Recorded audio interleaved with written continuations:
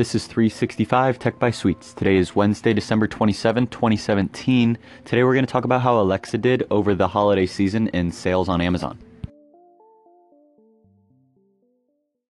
In a public press release, Amazon announced the Fire TV Stick with Alexa-enabled remote and the Amazon Echo Dot were the two highest-selling devices across all manufacturers and all products on Amazon.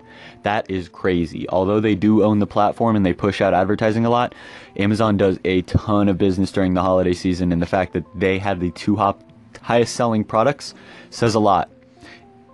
Apple's HomePod is yet to be released. Meanwhile, Amazon Alexa has been integrating into homes around the world now, and Apple is definitely missed a big opportunity by investing in their Apple Watch in the wearables rather than the smart speaker area. Let's contrast the two real quick. We've got Apple Watch, which costs just about as much as a smartphone, a few $100s.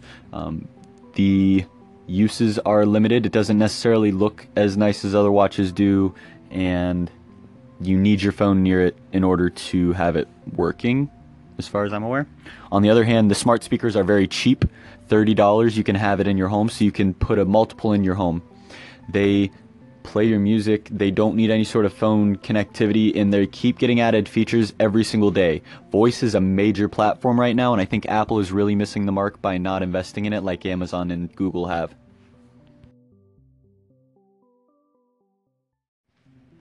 So what does this mean? Now that everybody owns a voice-enabled device, we're in the early majority of this innovator's curve for adoption of voice products. In 2018, we're going to see more and more end-to-end solutions being integrated. Right now, I can, without having to open up a phone, I can order toothpaste and have it here in my house without taking any time out. That time saving is going to continue through the voice platform, to just be able to ask what's on your mind or say what's on your mind and have an action be performed that is going to be useful for you will save you significant amounts of time. How that's going to play out is going to depend on what the user market demands, but me as a developer, I'm excited to start listening and building it out. $30 price point for a smart speaker for Google or Amazon, because Apple's HomePod is way higher in price. That would turn any room into a smart room, connect it with an overall smart house. So in order to change a 10-room house into a smart home, you're spending $300, and then your calendars are synced. You have a voice assistant in any room. You just ask, and then you can find out what your calendar is. You can order food. You can order an Uber. You can ask for a story to be read to your kid. You can broadcast messages to every single room.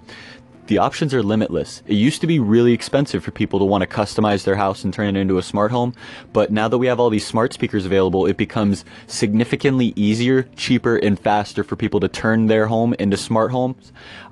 My question is going to be, what's going to be the determining factors to determine what kind of smart home someone has? Are we going to see Alexa smart homes? Are we going to see Google smart homes? Are we going to see mixed combinations?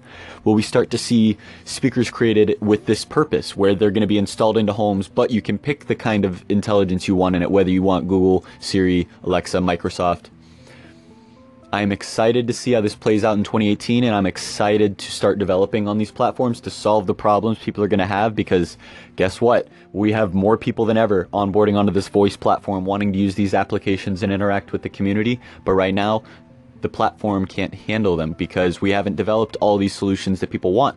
So as I start to hear more and more demands, more and more articles being released, I'm going to keep my ear to the pulse and try to figure out how I as a developer can stay on top of it and can continue to develop for the future.